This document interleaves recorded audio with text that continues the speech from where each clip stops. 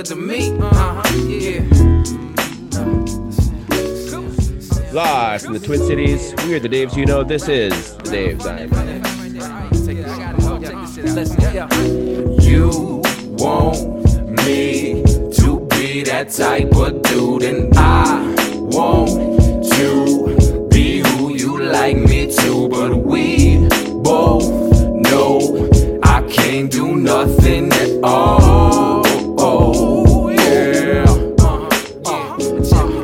You say there's no use in walking out, and I say. All right, welcome to episode 268 of the Daves I Know podcast. We are T-minus 5 days until the season opener in Dallas and Frisco. This will be the sort of the Loons preview podcast. Just so everybody understands, we're going to talk basically about the Loons. We've talked pretty much about them a couple of times so far. There's not a ton of new news or whatever in terms of previews and things like that. But we'll give you our general feels about the team, what we kind of expect for the year. We'll preview the game against Dallas. We'll obviously talk about the City and Aurora.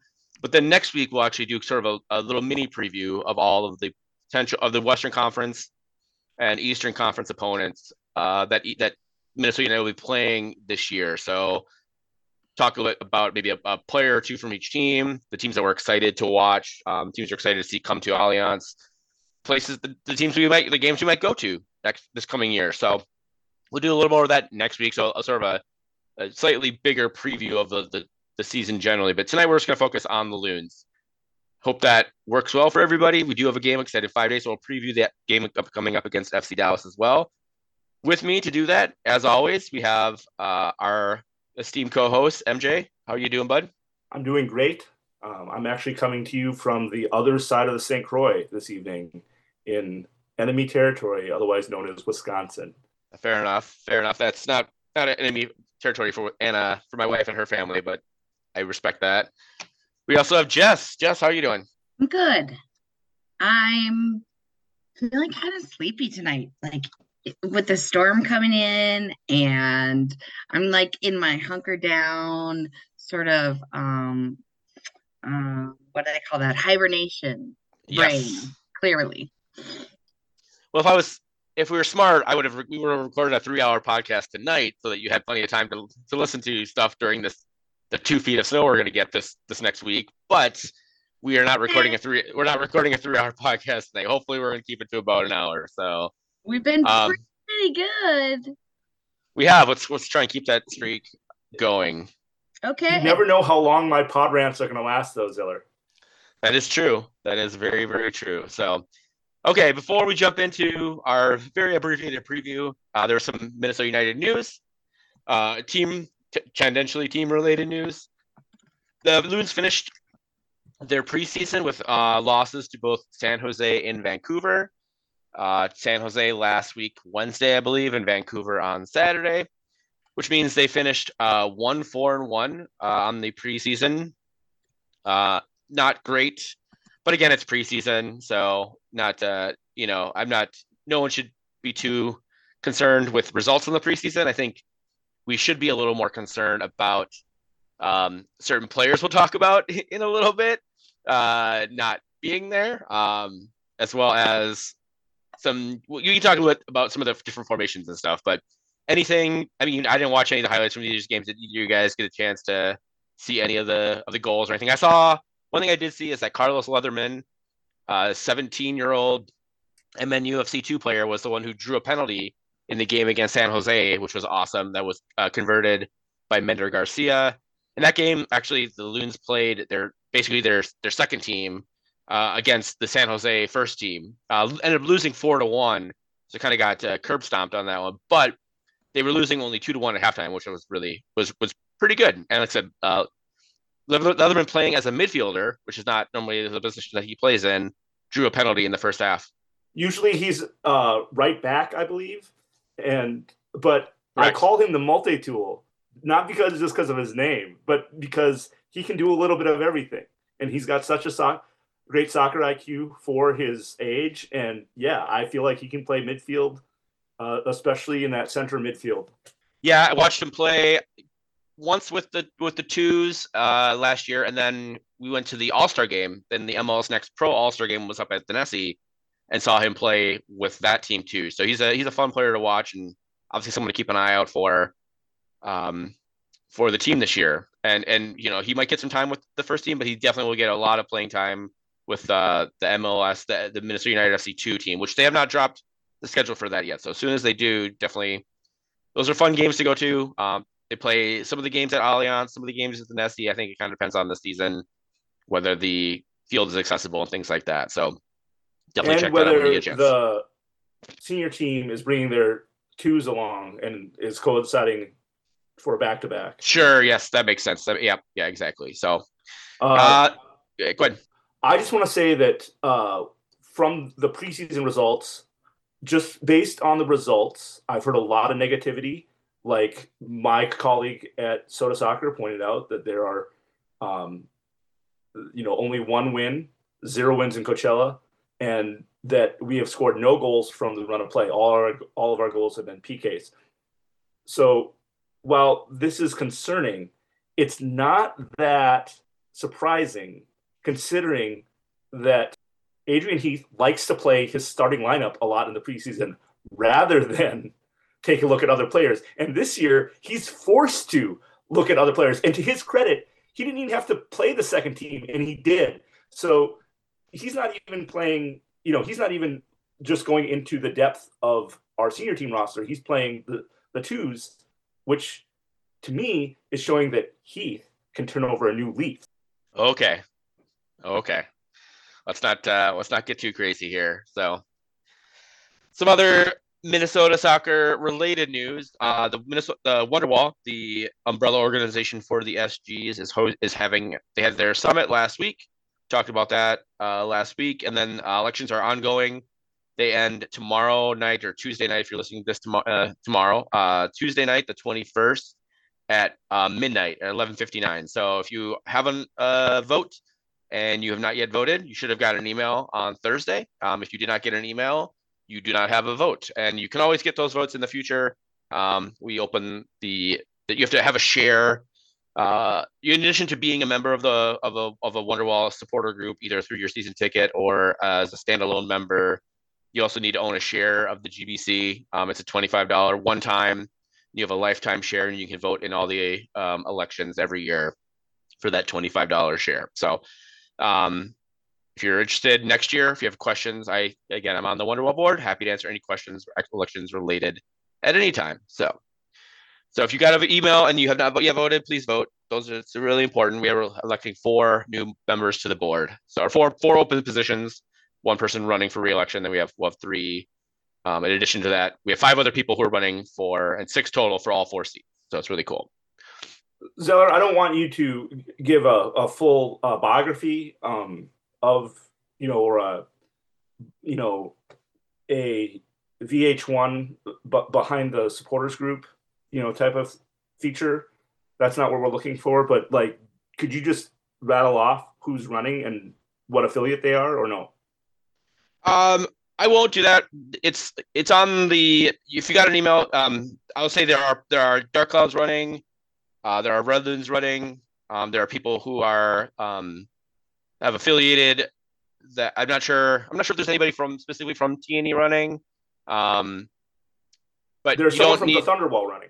There's somebody from Thunderwall is running. And it's a really good. I think the only thing I'll say is that it's a really good group of people. All 6 of the people who are running would make really good board members. I don't have a preference one way or the other. We have a really good slate of people running, and I think that's important. Last year when I ran for the first time, there was only 3 people for 3 spots, and so I think it's important that we have contested elections generally to keep everybody sort of engaged and focused, and having 6 people for 4 spots is really good. So that's all I'll say about that. Feel free to find me somewhere else, and I'm happy to chat. But in the terms here, as a member of the board, I'm going to abstain from saying anything else other than I'm very excited about the slate of candidates that we have running, and all 6 would be great. If any combination of the 4 elected would be awesome. So I mean, this is great news for the pod and for our listeners, because in previous years, even though there are only three people running for three spots, you have not given the seller seal of approval for all three candidates. So maybe not last year, but in previous years. So I think you saying we got 6 good candidates, but there's going to be competition. There's going to be people vying for just 3 spots is good for the Wonderwall. Yeah, I agree. So, all right, moving on. We teased it last week, but it was officially dropped on Friday, the Northern Lights kit. Funnily enough, it was leaked by MLS about 4 hours before Minnesota United was going to do their big kit reveal at the store, at the Black and Blue store. So they had to scrap their plans and then release it and open the store early. So best laid plans Thanks, MLS. Yeah, they were worried about some people dropping, breaking the news and beating him to the punch, and yet they were co-opted by their own league. So I'm gonna try not to laugh, but I wonder it is how our kind of hilarious. Talks about MLS front office. Yeah, that's a very good question. Anyway, so the kit generally, I'll give if you follow me on Twitter, I'm not a huge fan of it. At least definitely not when I first saw it, leaked, and then the actual pictures of it. I did get a chance to see it in person. It does look much better in person, as they typically are. Typically are want to do. To me, some people have also mentioned this. It kind of looks like the printer ran out of ink. I like. It just looks very CMYK. Yeah, I really wish they would have just kept the blue at the bottom, and then sort of had that that white part that's at the bottom. They just make that blue. Then it's like the Aurora, the Aurora Borealis is reflecting off of the lake, which would be a really cool, motif. And then the other thing I'm not a huge fan of is on the back is it's just blank white. There's no, that front blue, pink, black does not go to the back. It extends to the arms. And then the back, like the back panel, basically where the name and number is just white. So, I mean, I'll give them credit. It's definitely not a typical Adidas template. They definitely were trying something. You have to give them credit for that. I don't think so. I think they're riding Aurora's coattails. I'll say this is that the way that Adidas works on these kits is that there's like a 3 or 4 year lead time, and so 3 years ago, Aurora was not even a thing that existed, right? So the problem is that they saw the kits that Aurora put out, and then they kept going with this kit. I think that's my biggest issue. Like, I don't have a problem that they wanted to do an Aurora kit, right? Like, there's only so many things that you associate with Minnesota with that are like statewide. And Aurora, the Aurora Borealis, Northern Lights, Prince. I mean, there's only 3 or 4 things. So like there's going to be some overlap, and it's not. I don't think this should not devolve into a Minneapolis City. Oh, we did it first kind of thing, right? Because there's obviously lead time that needs to be in there, and for what it's worth. But I figure you look at the kits that Aurora put out, and then you look at this kit that you're designing last year, and you're like, man, maybe we should change things up a little bit. And maybe their concept of Northern Lights is way cooler than ours.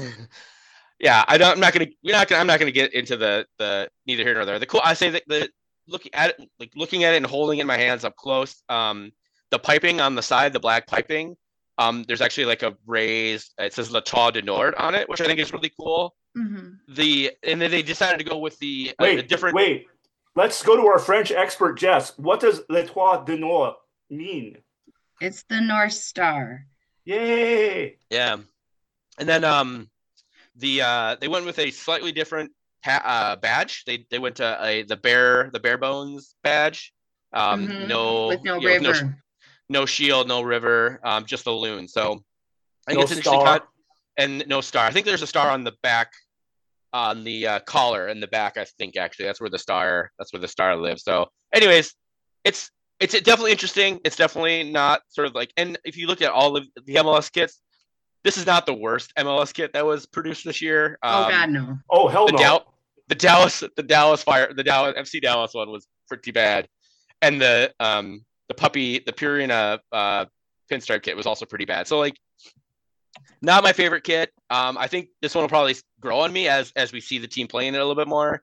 I just wish that either they had done the Aurora blue, pink, black all the way across to the back, and or just made the front blue underneath the sort of those black lines and stuff. Those are my sartorial takes on it. MJ, Jess, do you guys have any specific thoughts on the kit? Can I go first? Go ahead. Wait, I'm trying to look up. Who did you say was the worst, David? Oh, the FC Dallas one is pretty bad. Dallas. Okay, I got to look that up. And then St. Louis City is also pretty bad too. St. Louis City is atrocious, absolutely atrocious. But you know what? It's their first year. Remember how we didn't like our first kit under Adidas, and it was just like, oh yeah, we have all these other costs that we have to deal with being the first year in MLS. So we're gonna save on the Cole kit design thing and go really, really basic. Look how like much this is from Adidas template, and we're not gonna spend to modify much at all. I mean, so just have some empathy for them. You remember what it was like in 2017, or maybe you don't, but like we had a really, really bare bones kit that year. And I think if you go back and look at it now, you will still have some nostalgia for that 2017 Minnesota United kit and say, hey, it wasn't that bad. Me personally, I have mixed feelings. I'm going to use that phrase again about this kit. There are things I really like about it. There's things I don't like about it. I really like that they tried to went and do something different. I like that they went multicolor. I do not like the sort of pastel palette that they went with, or neon, maybe electric neon palette that they went with. I really like the Minnesota blue, Minnesota gray, and Minnesota black, and I'm kind of really boring that way when it comes to Minnesota United themes. So I would have liked something different, but a reinterpretation in that color scheme. Now, setting my personal biases aside, it's a great kit. But what the big news is what the MJ Anon parlor is just going back and forth about. And we have almost a schism on the MJ Anon parlor between those that say that Minnesota United's design team are trying to piggyback on the success of Minnesota Aurora and copy and try to not just copy the look or feel, but go far as to say, well, Aurora Borealis is the Northern Lights. We are going to call this the Northern Lights kit, and we're going to try to ride the coattails of the Aurora success as much as possible. And the other half say that is way too simplistic. That is way too much giving Minnesota United credit for doing something direct and successful. Like, we know that Aurora was handing Minnesota United just buttloads of money, probably from George Soros, just buttloads of money to say, hey, we need you to have an Aurora themed kit. Here's some ideas. This will help drive Aurora sales. This will help have more interest in Minnesota United and interest in Aurora. And, it wasn't Minnesota United copying Aurora, but Aurora under the table trying to influence Minnesota United. So it's a mess right now. MJ Anon parlor is hard to be around, but right now it's really ridiculous because everyone's falling into one of these two camps. I just think that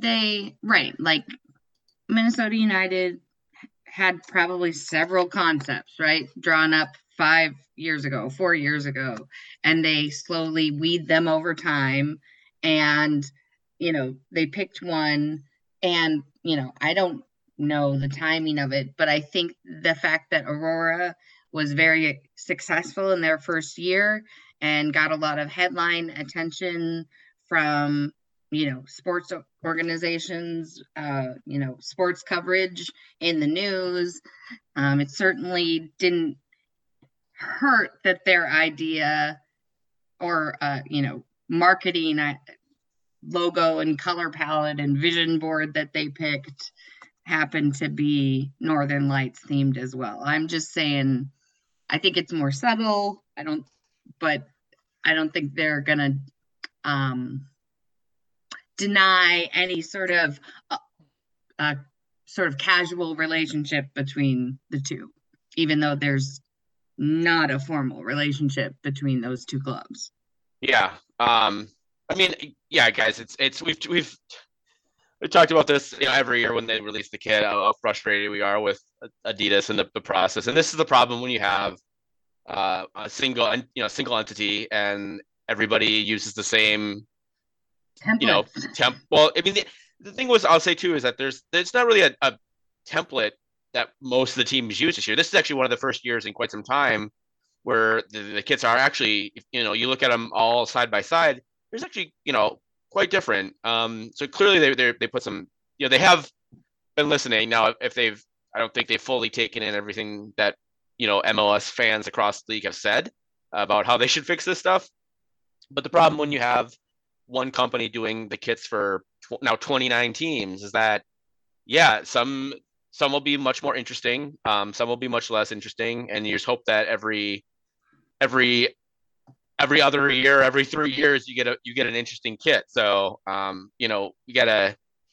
you take what we can get, especially with the way things are right now. I mean, ideally, at some point in the future, they get off this single kit manufacturer business, and it made me really glad I bought 2022 for sure. Yeah, that the teams can go with their own, but I don't see that happening anytime soon. So we have to kind of, hopefully, we got to fight the fight where we can fight it. Don't you guys want to know what my favorite one is?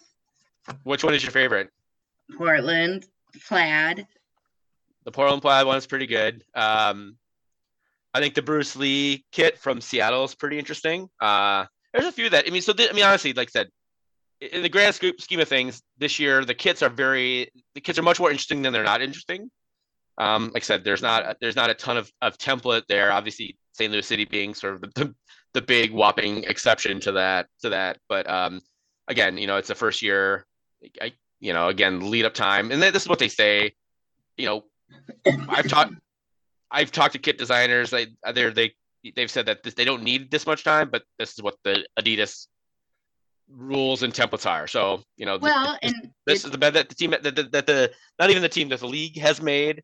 Right. And so we are beholden, and the team, not say we, but the team is beholden to this. So when you have a single source supplier and you have all the same machinery and you have all the same timelines, right? The season, it's one season for 29 teams or however many. No wonder they're only doing one kit a year, because there's no competition, because there's no vendor diversity. Also one kit a year is good, because I don't think, putting out 2 kits a year would just be absolutely insane. And also, in terms of especially for pocketbooks, for people who like to buy the kits, having to buy 2 kits every year is not great. So, it's anyways, gonna have to. You don't have to buy them every year. Let's move on. We're done with kit talk. I want to say something about other MLS kits. Okay. I think the Real Salt Lake one is horrendous. The Beehive State kit. It's a weird shade of gold. I don't know what's going on there. And I also like the Bruce Lee kit from Seattle as a Real Salt Lake colors kit. It looks like a Real Salt Lake kit.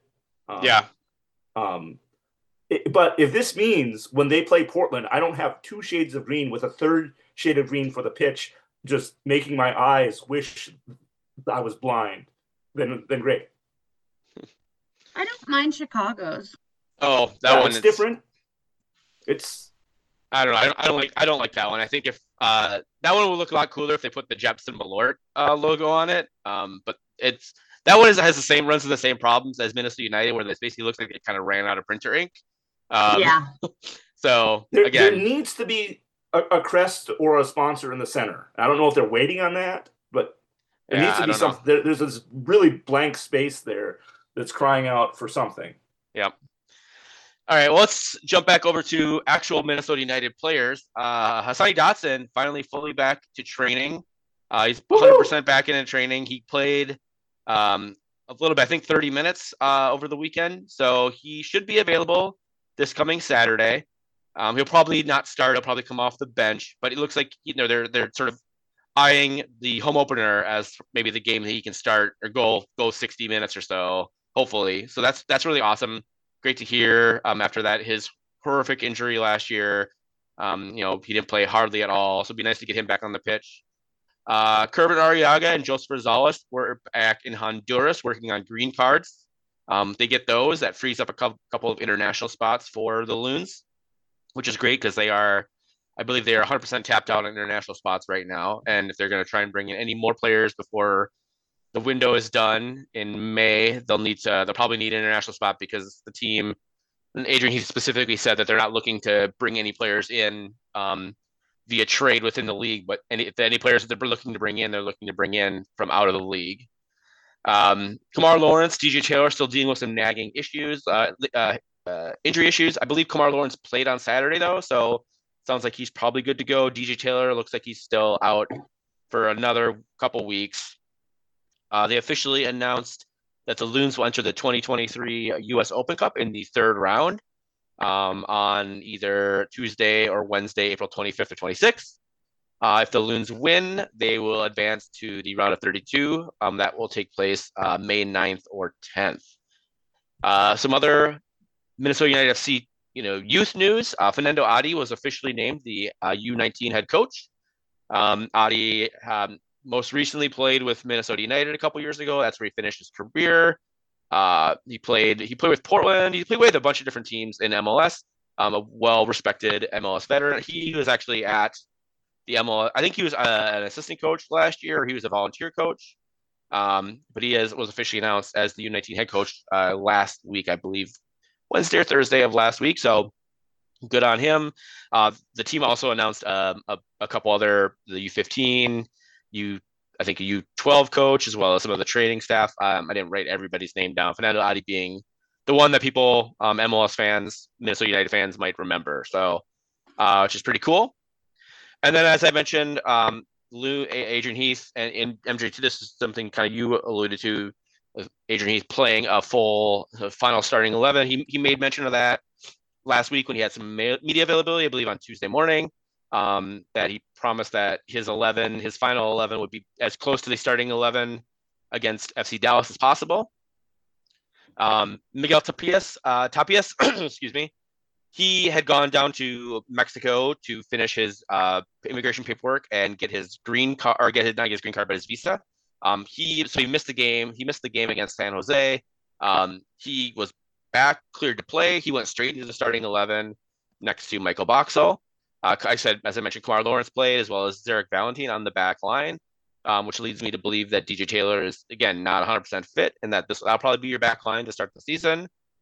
In the midfield, Will Trapp, Robin Lude played, as well as Malik Khan, who is a Minnesota United FC 2 player.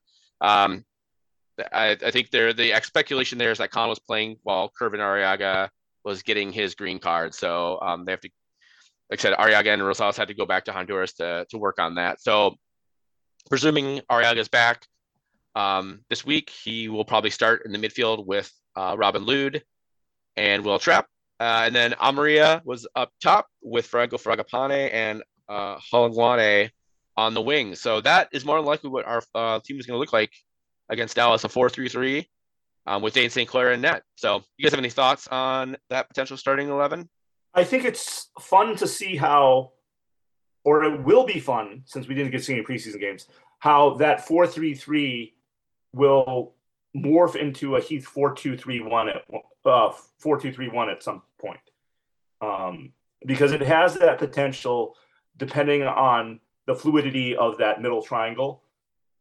And it's not the worst formation or lineup that I've seen Heath throw out to try to solve issues where we have holes. So that said, when we got Reynoso, our colleague Dan Wade said it was really obvious that if we were going to run Heath's 4-2-3-1, that we had a Reynoso-sized hole in our lineup, and Reynoso filled that.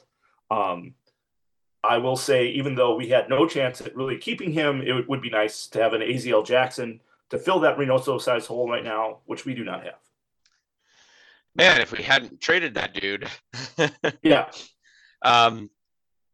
Yeah, so we talked a little bit about, and we can talk what this kind of is a good segue, but into the actual sort of season preview. the Loons played in the preseason with several different kind of formations. They played the 4-2-3-1. This was more of a 4-3-3. They played sort of like, again, we didn't see any of this, but just reading from tweets and things like that, more of a 4-4-2. There has been talk with some of the depth that we have on our back line of potentially a 3-5-2, with obviously someone like Benitez, being more attack minded versus wanting to play any defense whatsoever. It gives you some options to do different formations, especially if you're the guy that everything goes through. Reynoso is not back with the team anytime in the immediate future. So, and then finally, one thing I'll just mention is that if you haven't logged in and signed up and gotten your Apple TV, your Apple Plus MLS subscription yet, you should definitely do that. If you are a season ticket holder, you should have got an email from the team. It's one per account, but I believe you can share that subscription with other people. I think up to 3 or 4 or 5 other people. I'm not 100% sure exactly what that is, but yeah, you definitely want to get that all sorted, so you can watch the games. Again, all the games will be on Apple Plus. I believe the first week, all the games will be in front of the paywall, and then every week going forward, they said there's going to be some games in front of the paywall. They did not say how many. There's obviously still going to be some nationally broadcast games, but those will be like a simulcast. Everything will still be running through Apple, but occasionally there'll be a game on Fox or Univision. So it's important if you want to watch the games. Otherwise, you can definitely go to some of the watch party bars. I know Blackheart is going to try and have everything, but we don't essentially know 100% how that's going to look like yet. So, and even West doesn't know yet, and the season is literally 5 days away. The other thing we don't know is how the playoffs are going to look. We have speculation. We keep hearing that it's going to be 9 teams, with the 8th and 9th place teams playing in a play-in game, and then basically up to 3 games in the first round, with single elimination in the conference semifinals on. But again, nothing is confirmed yet. So, which is, pretty important if you want to know and predict seasons, whether or not there should be 7 playoff teams, 8 playoff teams, 9 playoff teams, whatever. But, who the fuck cares? It's just MLS. All right. Anything else I missed? Otherwise, we can start talking about the actual roster and some of our expectations for the year. Okay. Hearing no complaints. Let's jump in. We talked at the beginning or at the end of the season last year, sort of the players that they were let go. We talked a little bit right after the World Cup about sort of overviewing the players, sort of our saying our goodbyes, and we talked a little bit about some of the players we brought in. We haven't talked about every single player, but here are the main additions that are coming in for this year. From the LA Galaxy, we picked up Cameron Dunbar, a forward who's been playing a lot in the preseason. From Toronto FC, I think off of waivers, Daniel Henry, a center back. We picked up Clint Irwin as our backup goalkeeper after we let what's-his-face walk away. Ryan Jiba was drafted from Union Omaha, or not from Union Omaha, but he was drafted, and we acquired his rights from Union Omaha. He is a sort of a left fullback. Another center back, Mikael Marcus, from a team in the 2nd division of Sweden. I'm not going to pronounce the name. Miguel Tapias, center back from Pachuca. Zarek Valentin from Houston Dynamo, right fullback. And then Tane Olowese, who's drafted. He's a forward as well. He more likely will play a lot of minutes with MNUFC too, but I could definitely see him getting some time with the first team as well. So of those players, MJ, who stands out to you as a potential? I mean, brought in a lot of players. We didn't bring anybody that I immediately, if we had a full complement of our players, would step in and start. I think obviously Mikael Tapias will start right away because of the injury to Debasi, but we didn't really bring in an impact starter from any of these players potentially. Dunbar's young, obviously Jiba and Olowese are young, but who of these guys really stands out to you? Obviously, Miguel Tapias, just because he's from Liga MX, It's not that far away, and the skill level, and in some ways, Liga MX fans don't hate on me here. It's just a easier transition going from Liga MX to MLS than it would be necessarily from some European clubs. So I think we need depth at center back. Bruce McGuire has been calling for this ever since he thought Michael Boxall should be a number 3 center back. Until we had Iko Para, Bruce McGuire didn't think any of our center backs were starting quality. So I disagree with that. I think Michael Boxall is a great starting center back. We just need more depth there. And so the other Michaels, if you will, the Mikael Marquez from Sweden and Miguel Tapias will provide great depth there. I hope both of them get playing time. Not saying they should get, just leapfrog in front of Coleman right away, but I think they will prove to be very good when we need to sub in a center back because someone's tired or injured or whatever like that. I think that center back depth has been sorely missed. And Donald Henry too, just again, a good depth piece, knows the league. When you bring in someone from the league, they know the attackers on the other team. They know how they play. So I think that's invaluable as well. And as you know, I really like defense. So if any of these guys don't play well, I'll be all up in their face about it. Yeah, that was obviously you look at 1, 2, 3, 4, 5 other players they brought in, not including Clint Irwin, our defenders, right? Yeah, we had a very big problem when Dabasi went down last year. I don't think we kept a clean sheet after that. We barely won a game after Dabasi went down, which I believe was late August. Marquez is young. Henry's still young. Obviously, Jiva's young. Zarek Valentin, obviously, to your point about defenders who know the league. He's been around for a long time, and he knows the defenders in the league. Jess, I know you have some thoughts on Zarek Valentin. Pretty sure shit is what I've been giving this guy since I first laid eyes on his pretty little man bun head. And I can't say that I'm impressed or excited to see his face on my pitch. This one's going to be a hard one for me, guys. I don't know. Is this an intervention or are we on Candid podcast camera? Always.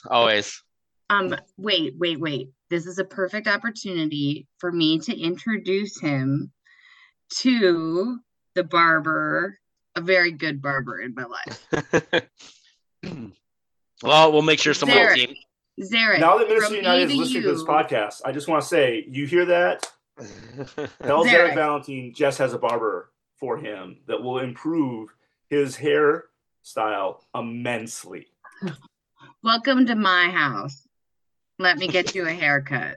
Yeah, Jess, I think don't mess with the hair. Her hair game is on the next level. So, Zarek Valentin, if you want your hair to be on the next level, and like Jess, not a mess. Why I also better cut the tress, if you know what I mean. Listen, MJ Money, relax. I also remember him because my first boyfriend in 7th grade, he had Valentine in his name. Surname, actually. All right, there you go. Tin and Tine, I know they're not the same. But... Anytime he starts for Minnesota United, do I need to if I'm retweeting the starting lineup, do I need to put trigger warning, Jess? No, please don't. Someone named Valentin starting for Minnesota United. Just expect me to mention his hair. It's Hairgate 2023. When does it come off? All right. Well, you all know the West Burdine is a very, very popular hairstyle and powerful. All right. Very good. Sartorial choices, hair notwithstanding. The big question for this team is where the goal is going to come from, especially with Reynoso out. Patrick Weah should be coming back. He did play. He got hurt early on last year. Bongi was really coming into his own before he kind of faded at the end of the season. Robin Loon can score goals, but he'll be playing more, presumably more, as an 8, as opposed to on the front line there. Maria's back for another year. Mender Garcia, I think he came in late last season, and he's still young. I believe he's only like 24 years old. So, we've definitely seen most players especially coming from outside of the U.S., and especially attackers, take a little bit to get used to the physicality of the league, the pace of play, all the travel, everything like that. So, you got to hope that, Mender Garcia takes a big step forward. Bongi takes a big step forward. Robin Lod keeps playing out of his ass. That, Franco Fragapane doesn't racially abuse people on the pitch. That, Dunbar maybe steps in and like I said, Patrick Weah. So there's a lot of, suffice to say, and this kind of leads us to our prediction. We can sort of make some predictions here. We need a lot of shit to go right in the attack for this team to be anywhere near the 6th place team that they were last year in the Western Conference, right? I don't expect that Seattle is going to miss the playoffs again. I don't expect that Sporting Kansas City is going to have another crappy year. Obviously, bringing St. Louis City, that they should be a team that we should be able to beat. And we can talk more about it next week, but I don't think Colorado got much better. But I think, especially without Reynoso, Minnesota got, their defense got better. Yes. Their attack definitely did not get better. Now, you could argue that without Reynoso, their attack is pretty much, the same as it was last year without Reynoso. You hope that Garcia, like I said, that Mender Garcia can take a step forward. Amaria can get closer to his goal scoring form that he was in for the, that 3 weeks before the pandemic. But again, those are big, big ifs for this team, and they need a lot of things to go right. I think if Minnesota United does well, there's going to be a lot of 1-0, 2-1, 2-0 games. You're going to need Dane St. Clair to stand on his head often this year, which he did. He did for good chunks of the year last year, especially at the beginning of the season. But I think we're definitely going to need Dane St. Clair and to stand on his head, and the defense to not make stupid mistakes, which they have known to do in the past. But we've also seen this team play really good defense too. So it's not out without, it's not outside of their own possibility. But again, I think a lot of things are going to have to go right for Minnesota to even be, in that bottom half of the playoff picture this year. MJ? Yeah, you just hit the nail on the head. Where are the goals going to come from? Robin Lod cannot play in 5 places at once and know how he thinks and cut and pass and move and progress the ball all by himself. He needs other teams to kind of think like him and be on the same page as him. And that chemistry might happen. We might be able to, without having a dynamic playmaker, get some team chemistry and progress the ball rather than with one person beating 3 people, but with a collective team and passing and moving the ball. But the problem with that strategy is I haven't seen Keith make that work in all the years he's been here. So now would be a great time for him to show me that he can play team football, that he can progress the ball forward and create goal-scoring chances in the attacking third, not with a single playmaker that attracts a lot of attention and doing that, but with an entire team. Now, that's the task they have ahead of them. I'm excited to see if they can do it or not. Indeed. Jess, anything else that you want to add before we do our predictions? Nope. Okay. All right. So the MLS, the Realtors, have you're not predicting a pretty good season for Minnesota. In fact, most of the people predict Minnesota missing the playoffs anywhere from 10th to 13th, with one lone exception. Kalen Kyle expects the team to finish 5th in the Western Conference. And I'll give you one guess as to the reason why that is the case. And you don't have to you don't actually have to guess. Front office. David Zeller, remind me who Kalen Kyle is married to again. She is married to Harrison Heath. So Oh, Adrian Heath's daughter-in-law. Who scouts for what team? Oh, she really works for the front office. She doesn't work for the front office. She is not associated with the team.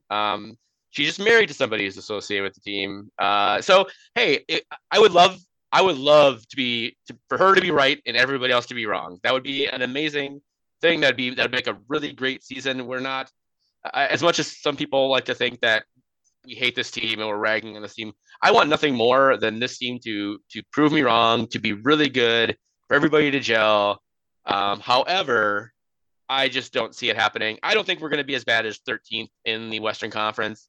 I think we're going to be somewhere between. I think we'll be fighting for that last playoff, assuming it's a nine-team playoffs. I think we'll be fighting for that last playoff spot, and I think we'll end up outside of the playoffs this year, which, considering would be the first time since 2018, we have not made the playoffs. Yeah, so we have the longest playoff streak in the Western Conference right now. So I mean, there's something to be said for that.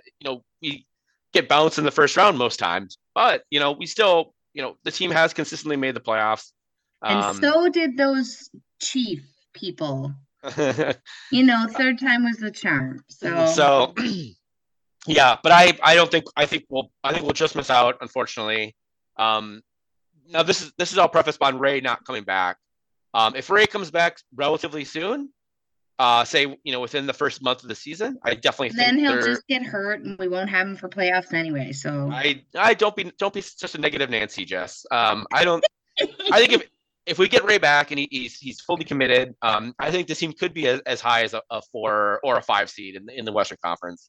I just don't see that happening. I just don't see him coming back. I think he's done enough to burn all the bridges. I think the team has talked about him in a much different different way. Catch me up. I haven't been paying attention. Well, they've been. The team was very non-committal about him, about his reasonings for not being here, which was very frustrating for fans of the team because they would say nothing. They would say a lot of words and those words wouldn't actually say anything, which is like right. kind of the whole point, right? That's what they need to do. They're respecting his privacy or whatever. It wasn't until the last couple of weeks where the team, you could definitely tell with the quotes that, whether it was Andy Grieder from the Pioneer Press or Jacob Schneider at Soda Soccer, that the team was frustrated with the situation that Reynoso had put the team in. So you definitely can tell that they're talking about it differently now, and rightfully so. Like, I would be frustrated. I'd be pissed off if my best. So we player, haven't heard from him. No one's heard directly from Reynoso. He's been pictured at amateur soccer games in Argentina. He's been pictured in the clubs in Cordoba, but no one's actually heard specifically from him or from his agents, honestly. So I mean, we can only speculate as to the reasoning why. I mean, obviously, I think he looked at the weather this week and said 2 feet of snow. Fuck that shit. I'm not coming. I think that's not giving Ray enough credit. I don't know. It's a frustrating thing. And again, no one knows. So all we can do is speculate, which is, it doesn't help anybody because again, we're not part of him. And all we can hear from the team, and the frustrating thing for a lot of us fans was the team just wasn't saying anything either. And that was intentional, and that's they have, they're trying to play their cards as close to the vest as possible. But a month and a half of not saying anything gets really annoying and frustrating after a while as a fan base too. So, but goes back to, is he safe? Is he sane? Is he like? I worry for him as an individual because even if he's methed or drugged out of his mind, somebody should be keeping tabs on him. I do not believe that's the case, and let's definitely not speculate as that being the case at all. So, I think a lot of us were thinking it might have something to do with with the legal stuff, but again, we don't know. I just think we need to worry. For one, I don't think we need to worry. I am worried for his safety, regardless of what the team is saying about him or not, if no one has heard from him. I don't want to speculate any more than we already have. So let's move on. This isn't speculation. It's me being concerned. Yeah. MJ. There is a larger frustration here that Zeller is kind of skirted around, and I don't want to get him in trouble, so I'll just come out and say it. And that is, when it comes to the balance of we need to play this safe because of legal reasons, or we need to play this safe because of we don't want to look bad from a marketing standpoint. And so we're just going to say nothing because saying nothing is the safest thing. Or saying something like he's gone for personal reasons, which is very vague and could mean a lot of things. And so that is the safe route for a communications marketing standpoint, legal standpoint. There are a lot of good reasons why Minnesota United takes this approach. But when it comes to that and saying something interesting or giving the fans just a little nugget of, yeah, Heath talked to him last night and this is what he's going through. And we can't say anything more than that. Like just giving us a little tidbit that there's been some communication or what they know. Legitimate communication. They always err on the side of saying nothing or saying something that amounts to about nothing. And it's very frustrating as a fan. So where do you think the team ends up, MJ? Either you can say with Reynoso, without Reynoso, or just general. So this is, I hate dichotomies, but we have two Minnesota Uniteds. One Minnesota United is, and this is like 1A, Reynoso comes back relatively early in the season. 1B is within the transfer window. They get a natural good playmaker number 10 that can fill that Reynoso-sized hole in Minnesota's lineup. Either this transfer window or desperation mid-season transfer window. And they get that, and that changes everything. And if either of those things happen, they are fighting for one of those last playoff spots in the West. If neither of those things happen, then we have option 2. We have Minnesota United, not 2. We have the second option that I'm talking about, and that is they don't make the playoffs, and they are somewhere in that 11th, 12th spot in the West. Yep. Jess, how about you? What do you think? I think we make the playoffs and we get out in the first round as usual. All right. I don't think it has anything to do with Ray or Mystery Man, or I think that's just our fate.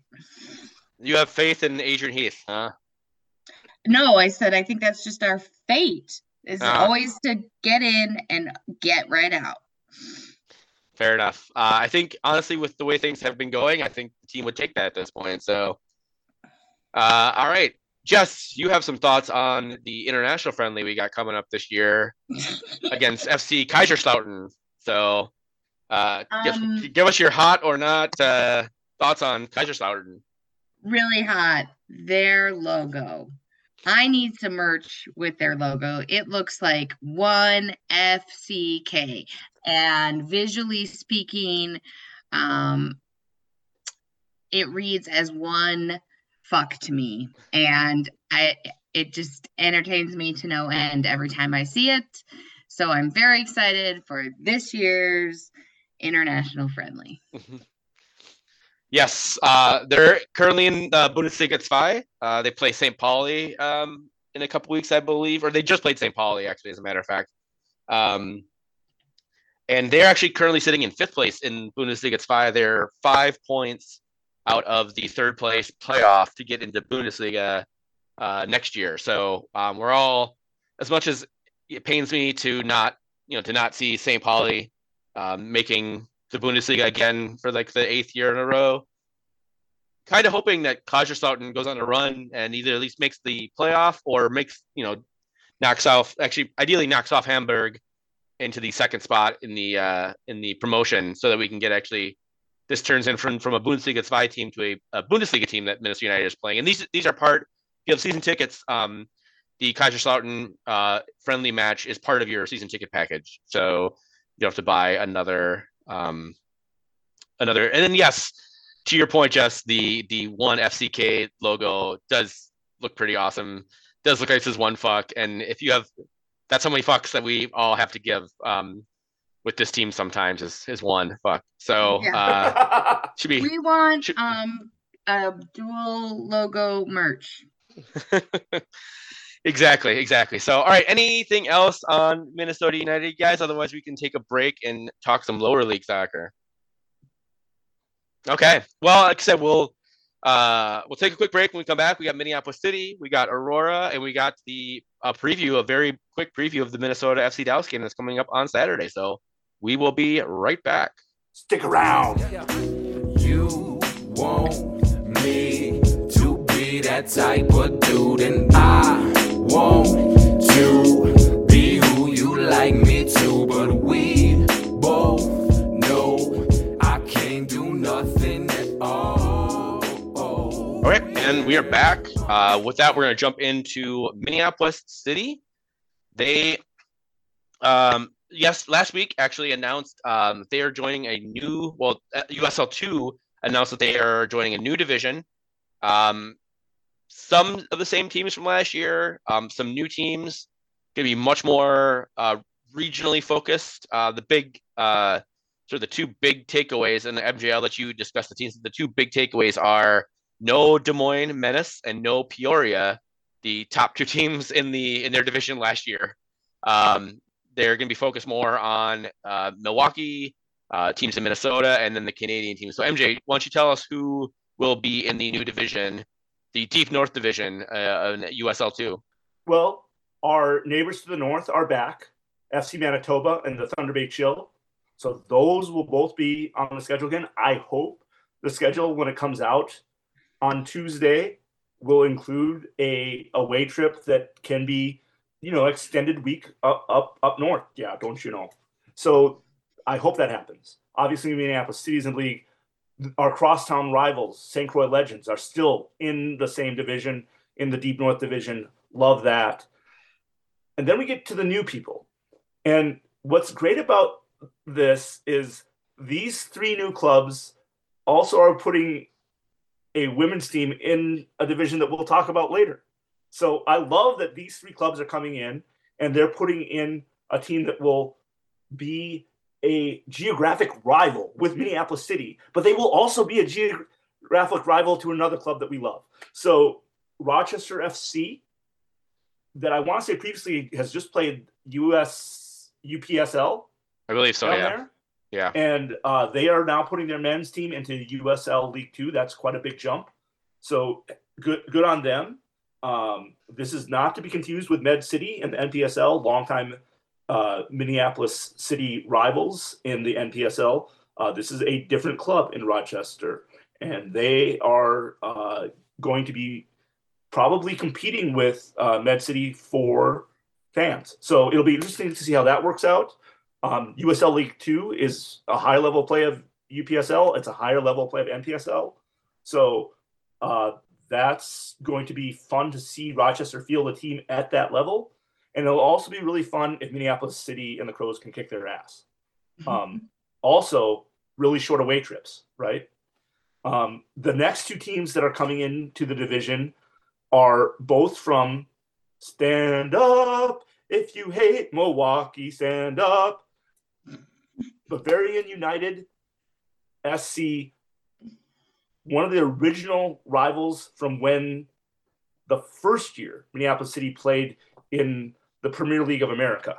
I believe that's the name of it. So when they were in that league, we had the Bavarian United on the schedule. They are back on the schedule.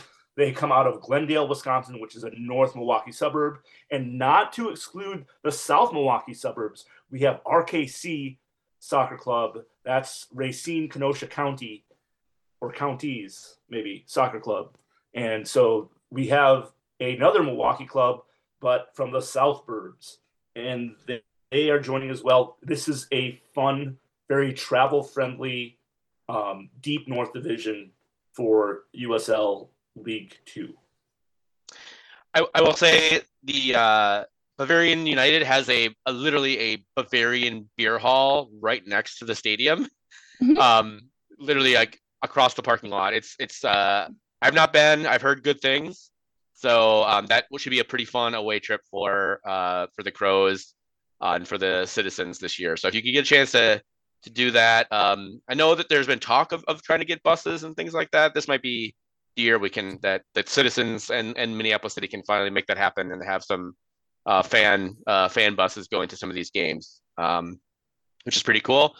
And then, as MJ alluded to, the schedule will be announced Tuesday. That's probably today if you're listening to this at noon. If it's afternoon on Tuesday, the schedule's out, so go check it out and see and start planning your soccer travels for the summer. Otherwise, other news: Minneapolis City officially announced the Birds of a Feather kit. That was the second of the 4 options that the members voted on. This is an interesting kit. It's pretty. It's sparse. It's unlike most Minneapolis City kits, which I'll say this with all due respect, often have a lot going on design wise. This one is very simple. It's a white kit with a black collar, and then has a crow feather as sort of like a sash. So it's like a kit with a sash, but instead of an actual just like sash bar, it looks like a crow feather, which is pretty cool. So, yep, yeah, a little bit like a quill. So, this is now, is that a real collar? It is going to be intimidated collar. No, I'm pretty sure it's a real collar. I know that 2 of the options had real collars, and then 1 were the non collars. I'm pretty sure, if I remember the designs, that this was one of the ones that had a collar. MJ, correct me if I'm wrong there. I would say yes, but then when you see the back of the kit, it looks like a faux collar. Yeah. You look at the back of the kit, it looks like it's printed on the front to look like a collar. So. Yeah, I don't know. I hope it's not. I hope if it looks like a collar, that's an actual collar. I mean, there are some buttons there at the top, so it makes sense. So, anyways, we'll see it when it gets see it in person. I don't think we talked about like the price of the Northern Light kit, but it's very expensive. They actually raised the price on the authentic kit. The Minneapolis City kits all believe are $69, which is very nice. So if you're interested in this kit, and Minneapolis City in the past has done, we talked about, they did 2 kits every year, sometimes 3 kits because they would do a throwback kit or something. They are switching to a different model going forward where they're just going to do 1 new kit every year and then use their one of their previous kits. So this year they're doing a new sort of home shirt, and they'll be using the away shirts or the chain shirts for next year. And the next year they'll do a new chain shirt and keep this Bird of a Feather kit as their home shirt. So it's really helpful with the pocketbooks. There's lots of good soccer merch that's out there, with Minneapolis City, with Aurora, with all of the cool, smaller designers that put stuff out on Twitter. I think I'm very pleasantly surprised and very excited that they're trying to keep things a little more cost effective and cost friendly for folks. So pretty cool. You guys have any thoughts on the kit other than what we've talked about? I love it. It's the one that I voted for or that I intended to vote for. they had not quite a butterfly ballot with hanging chads, but they did place the names of the kits below the pictures, not above them, and that throws me off when they do that. Yes, yeah, take your time on voting. Read the whole ballot. The whole ballot first. Don't just like skim it and like, oh yeah, this one. All right. Okay, and then you alluded to it, MJ and Minnesota Aurora, they got a new division as well. Why don't you tell us a little bit about that? Oh, I'm so excited about this division. Now, first of all, Caw Valley from Kansas City, they ended up in 3rd place in the Heartland division. They were right behind the Green Bay Glory. It's kind of sad to see them leave. St. Louis, no wins, 12 losses. It's not like they were horrible to play against in the sense that they were pushing and shoving and kicking and pulling hair and all sorts of crazy things.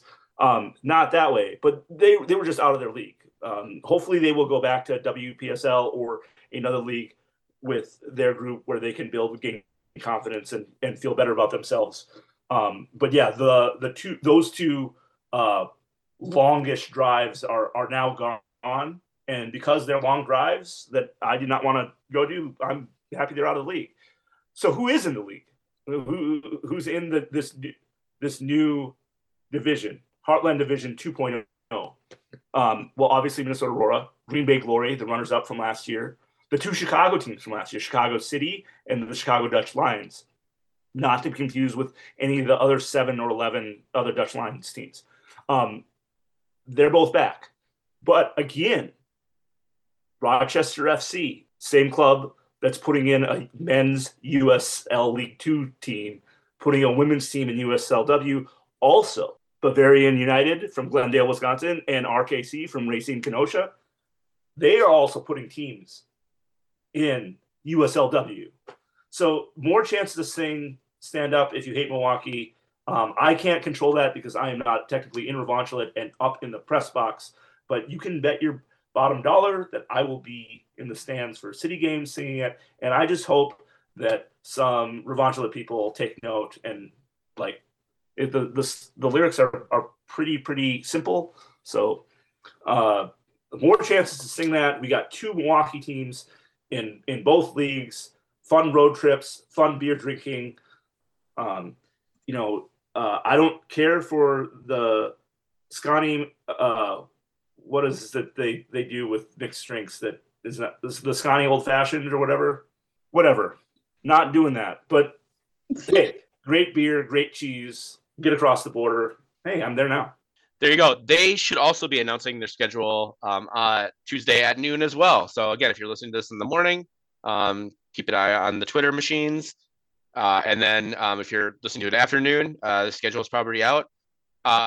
Minnesota Aurora's Twitter account announced that they will be very busy this week. So I'm hoping that they're going to be dropping potentially a jersey or some new merch as well this week. So keep an eye out for that. I honestly do not have any insight. Don't have any foreknowledge from Wes or anybody. I'm just sort of speculating that they're going to be dropping a bunch of stuff in their Twitter and Instagram that hopefully there's gonna be some merch or a new shirt as well. So should be very cool. Again, very excited for Aurora's second season. All right, finally we got to the point now where we can talk about the upcoming match against FC Dallas. Again, without knowing much about the rosters of these teams, we can only speculate a little bit. Obviously, there are some players that we know about from FC Dallas, Paul Areola being the big one, former U.S. men's national team player, or I guess current U.S. men's national team player, Jesus Ferreira, who played in the World Cup with the U.S. men's national team as well. Marco Farfan has been a pain in the side of Minnesota United for quite some time. Sebastian Lletget, again, another former U.S. men's national team player. Jimmy Maurer, fan favorite from his days with the Cosmos. Fuck the Cosmos. MJ, anybody else? Cosmos. Yeah. Anybody else? Heckle that goalkeeper. Fucking heckle that goalkeeper. Exactly. I'm not sure if he'll start or Payas will be starting, but yeah. So for sure. Nanu, they're two of their international defenders. Nanu, defender from Guinea-Bissau, is off to FC Porto. So at the end of that loan from Porto, and Joshua Quinones, who is from Ecuador, returns to Barcelona, not the Spanish Barcelona, the Ecuadorian Barcelona, on loan. So those two loanees are out as far as their defensive depth. Also, long time, probably we often talked about the only good defender they have, or the one that kind of marshals their back line. Matt Hedges is gone to Toronto FC. So got some new faces back on defense. But yeah, like you said, some household names, not no names, opposite of that. Some household names on the Minnesota United or FC Dallas, United States men's national team with Parloyola and Sebastian Lletget. Yeah, Paxton Pumlico obviously is another name that we should look out for. Brendan Cervania. It's a new look back line. This team is always very young. And if you guys remember, this was the team that Velasco. This is the team that knocked us out of the playoffs last year. We drew 1-1 and then lost in penalty kicks with Will Trapp being the only one who missed his penalty. So there's some payback for Minnesota. We definitely want to win this game. It'll be tough. It is in Dallas. Luckily, it's going to be in February, so it shouldn't be like ball sweatingly hot out there. It should be just regular hot in Dallas. Not 90 degrees at kickoff, so that should be nice. But still, we have not done well in Dallas in the past, so that'll be an interesting proposition for the Loons. What do you guys think? What's the result here? MJ, I'll go to you first. We lose 3-0. Whoa! All right, right out the gate. Jess. Yep. What are you thinking? I think we lose 2-1. Okay. That's honestly a better prediction. That's a way more realistic prediction. I'm gonna go with a 1-1 draw. I think I'm gonna be the optimist for this match. Weird. Again, I think our defense is a lot better than it was last year, and I just but I agree that I have no idea where the fuck our offense comes from. So, it will be a interesting proposition. So yeah, you can watch that one on Apple Plus via MLS. As I mentioned, that game is free. I think all the games this weekend are free.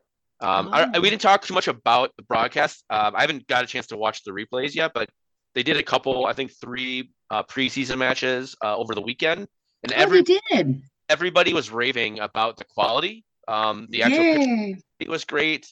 The audio quality was really good. The pre-post game shows were really good. The one thing that people complained about was some of the graphic packages were not super great. They were not quite up to speed yet. They were very minimal, which I'm sure Apple, like I said, this is all we've talked about this when we talked about the Apple TV deal, earlier in the year. This is gonna be a learning curve. There's gonna be a big learning curve for both MLS as well as Apple. This is the first time a league's ever done something like this, where all of their stuff is going to be streaming. Mm-hmm. And that is the primary way to get it. So I think there will be some bumps and stuff, and I think we just gotta, ideally, we sort of like keep the faith. Like I said, it's a 10-year deal, so all the kinks are going to get worked out right away. But from my understanding, just watching from the games, the people I know that watch the games, the picture quality was outstanding. And compared to some of I don't know if you guys, how many people who listen to this podcast, sort of like care about picture quality, but some of the places that the Loons would go to looked like they were actually in standard definition. Like they did not have high definition cameras.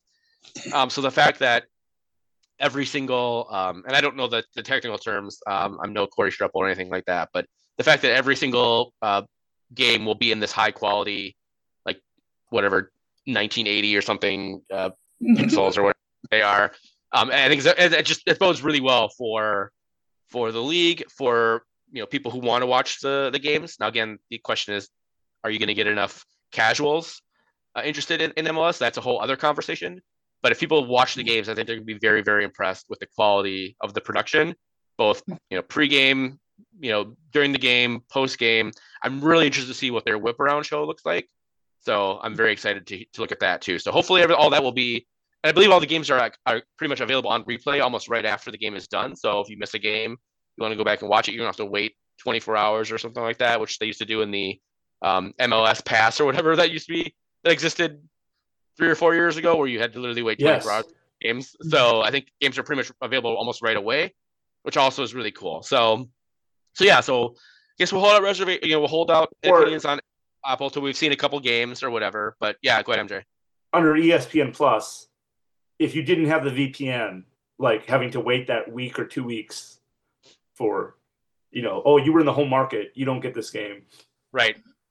So in that respect, it'll be pretty cool. So, okay, guys, anything else you want to discuss before we log off and get ready for the first match of the season?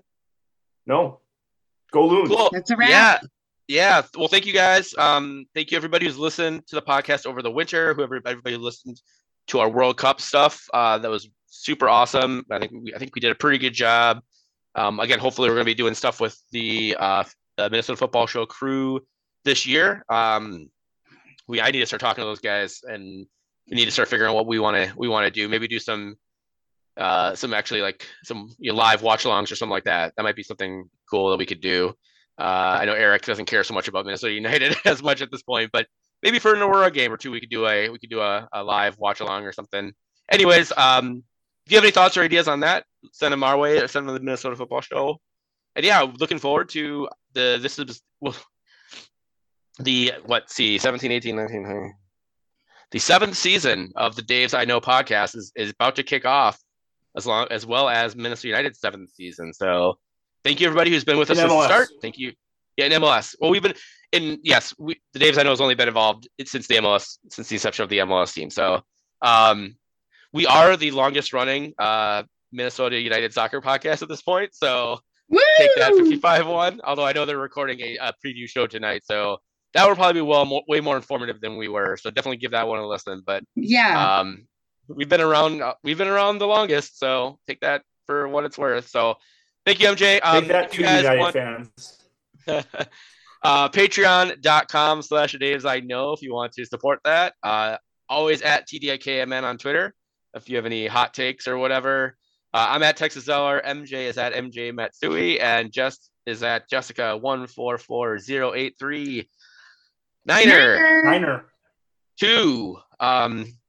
Thanks everybody. We'll look forward to joining you. Hopefully you look forward to joining us on this journey of another MLS season, number 7. Highs, so the lows, we'll laugh, we'll cry, we'll laugh so hard, we'll cry so hard, we'll laugh. It'll be great. Yep. All right. Thank you everybody.